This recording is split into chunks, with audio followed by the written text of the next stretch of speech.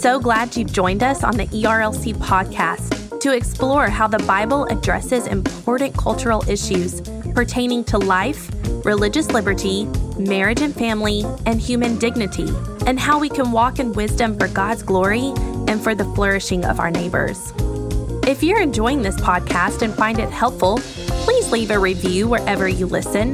This will help more people find and benefit from what we're learning together. We are grateful for the time you take to join us for these conversations.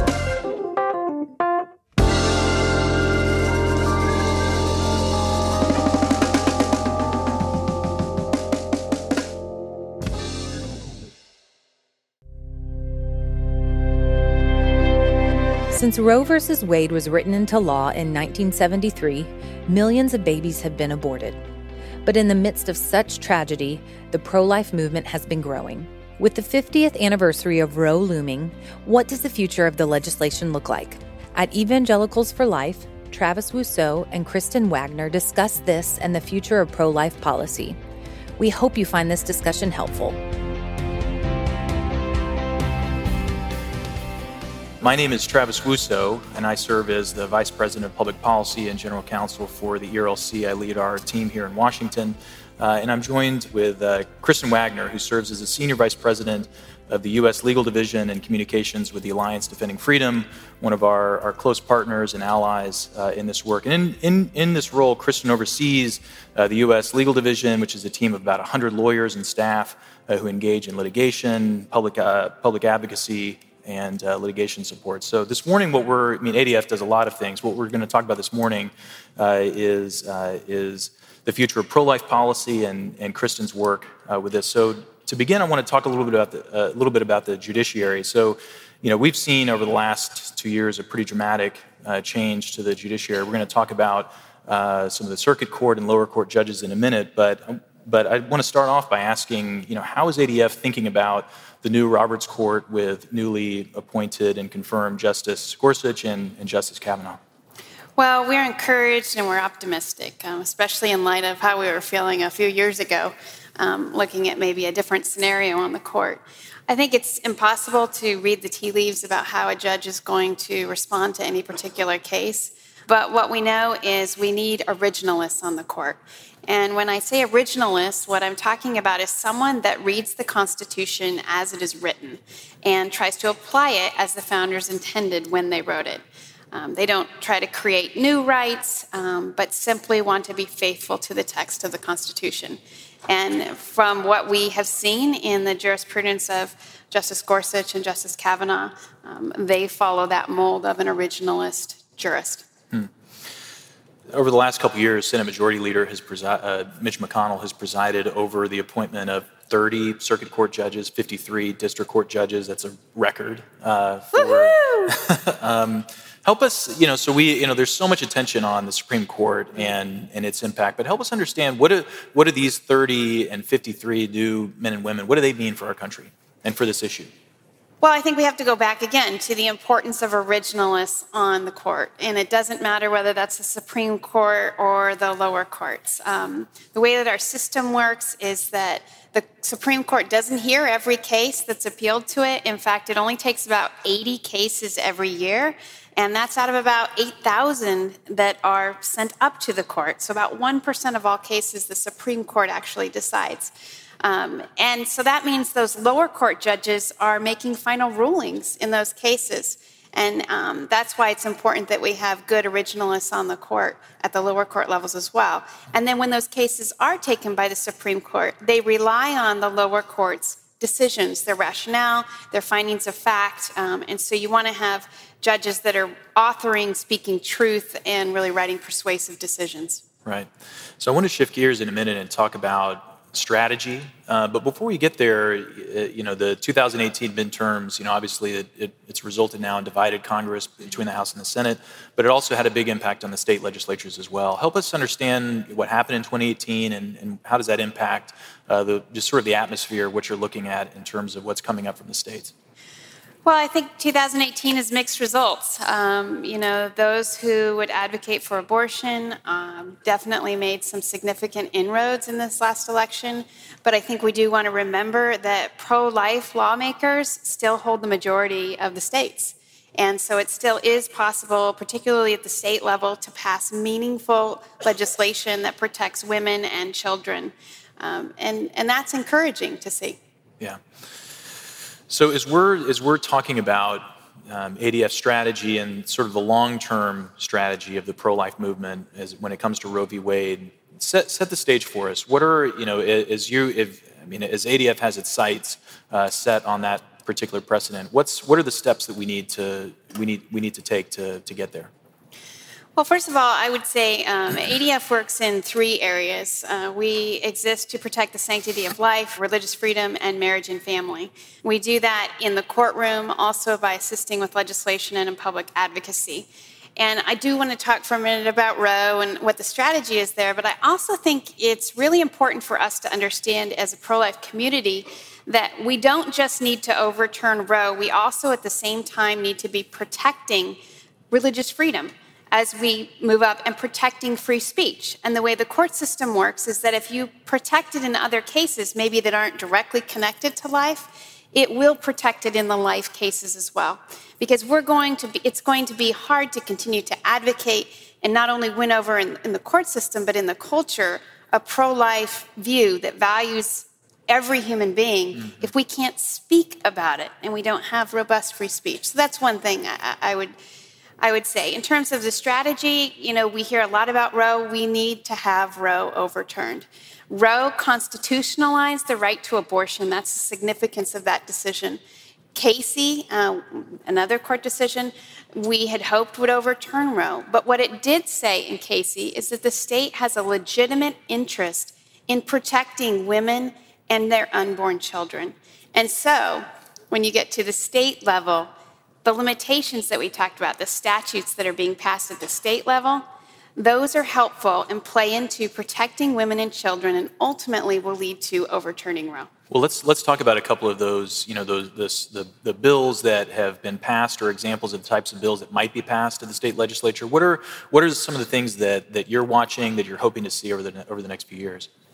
Well, it's pretty early in terms of what's happening in the state legislatures to know exactly what will be introduced. We do know Nebraska's introduced a bill that is essentially requiring providers to notify women about the abortion reversal pill. And we're seeing more and more pro-life pregnancy centers that are offering that, where doctors can, and they do get calls, of women who have taken Plan B, things like that, saying, I'm regretting this, what can I do? And they see lives saved through that. Wow. Examples of other bills that we've seen, we're going to see, I think, a hard press to expand or affirm the right of healthcare providers to not be forced to do things that are harmful to people. So, yes, it includes not participating in abortion, but also have to engage in other procedures that they believe are unethical and violate their convictions. We'll see that as well. And then a lot of informed consent laws. One of the cases that we're looking at right now that's going to be up before the Supreme Court to consider taking has to do with requiring, it's from Indiana, requiring a provider to give a woman the opportunity to have an ultrasound and to talk about the results of that ultrasound 18 hours before they have an abortion. So those are some common statutes that have been passed and that we expect to continue in other states. Okay. So I mentioned before, 2018 has now resulted in a divided Congress between the House and the Senate. What is the impact of that in terms of the opportunities at the federal level for legislation and sort of the threats to the pro-life movement? Well, it is disheartening. We had an opportunity that I think in some ways passed, but what we also know is we don't know around the corner what God will provide. But we do know it will be difficult for pro-life legislation to get through the Congress this year, and I think we got closer to defunding Planned Parenthood than any other year a couple years ago, and we need to keep up that effort because it's year after year after year of pushing that eventually you tip it over and you get it done. So we will see bills introduced this year, I'm sure, on defunding Planned Parenthood, on ensuring that there's no taxpayer funding of abortion, healthcare provider rights of conscience and things. And I do want to encourage, I don't think I said this in reference to the state question, but we also saw a couple of states pass constitutional amendments this year that said there's no state constitutional right to abortion. That was West Virginia and Alabama. So I think we'll see more of those efforts too. There's a lot to be hopeful about. Yeah, no doubt. So I want to shift gears and talk a little bit about the Supreme Court. And maybe to set the stage, last term, ADF had a huge victory at the Supreme Court, the NIFLA decision. So I'm wondering if you talked about pro-life pregnancy centers just a moment ago. If you could talk a little bit about that case, what it means, and then I have a couple of other questions for you about cases that are currently pending before the court. Sure. Well, there were 3 significant victories in the Supreme Court term last term, and I think they all build on each other in terms of what we're talking about with protecting the rights of healthcare providers, protecting the rights of sidewalk counselors, and those of us who want to speak about life. And NIFLA was kind of the ultimate victory that we had of those 3. It involved whether religious pro-life centers could be forced to post signs that would refer women to get free or low-cost government-funded abortions. And they were being required to post these signs in their waiting rooms and give them to women. There were other provisions that were actually requiring some centers that they couldn't even really advertise because of all the disclaimers that the state of California was trying to get them to put in their advertising, which drowned out their message. So what was really at issue was this idea of compelled speech. Can the state make us say something that violates our convictions? And the court, in a 5-4 decision, said absolutely not. The government cannot force pro-life speakers to have to speak a message that violates their convictions. And it's a fantastic decision. I'd encourage you to read it, including Justice Kennedy's concurrence, which he basically chastises the state of California and said, if you think you're going to get people to think your way on this by forcing them to do that, you're sadly mistaken.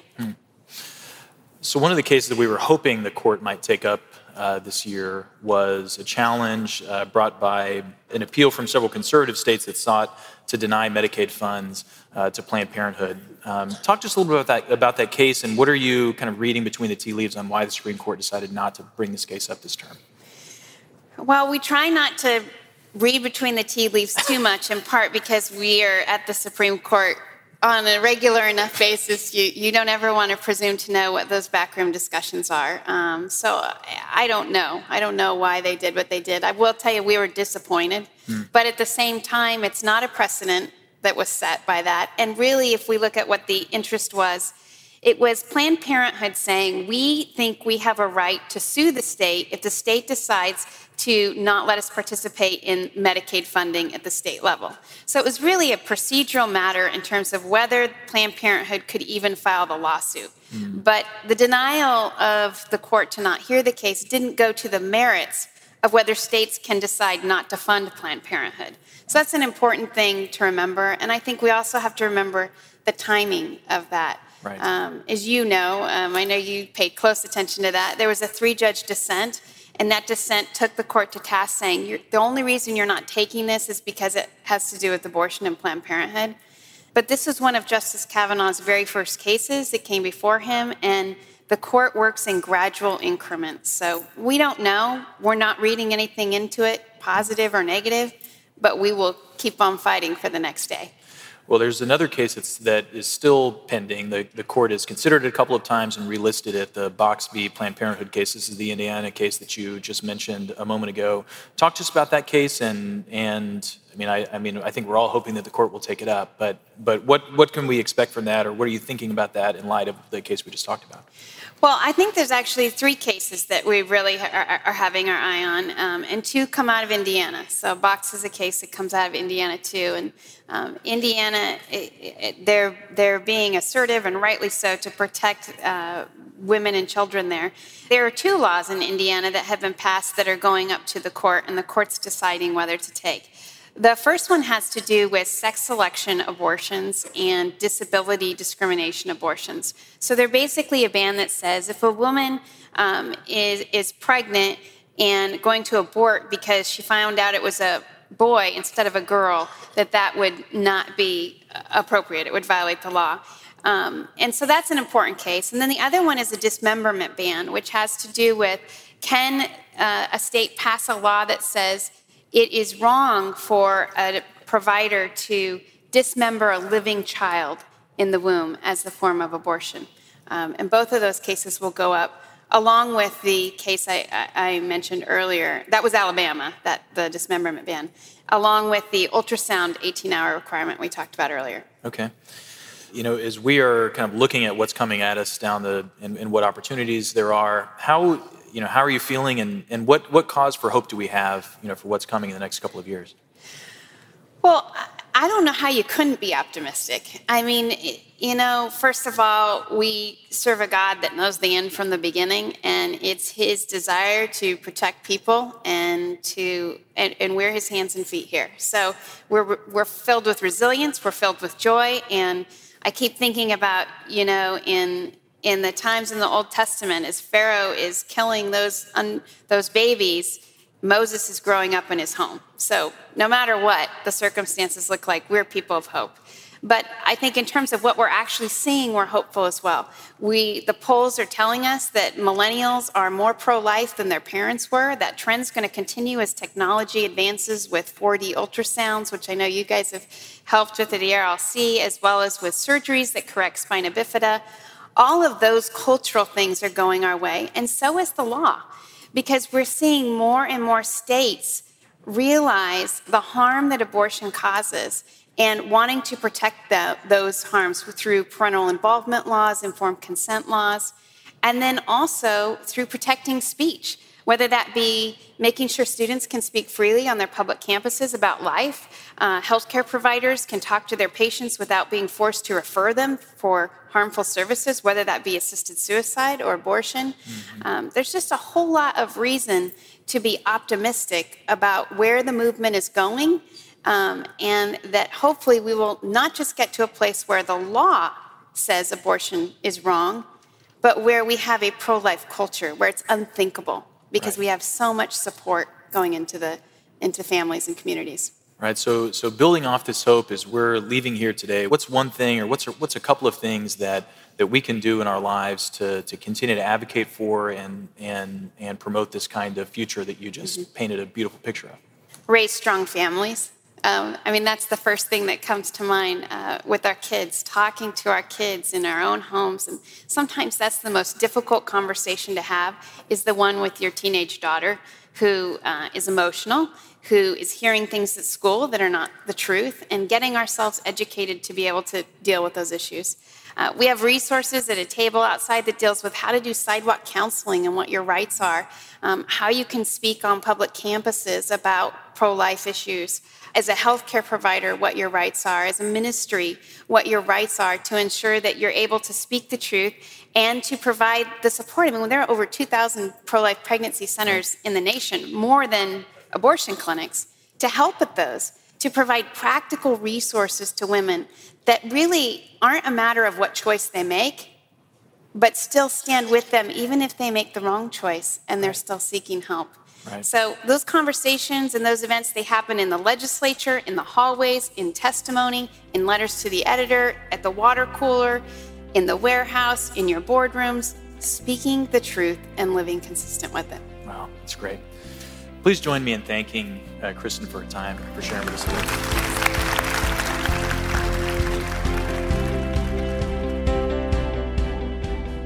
Thanks for tuning in to the ERLC podcast. For more information on this topic and other free resources, visit erlc.com and join us next week as we listen to a talk about navigating the world of relationships and dating.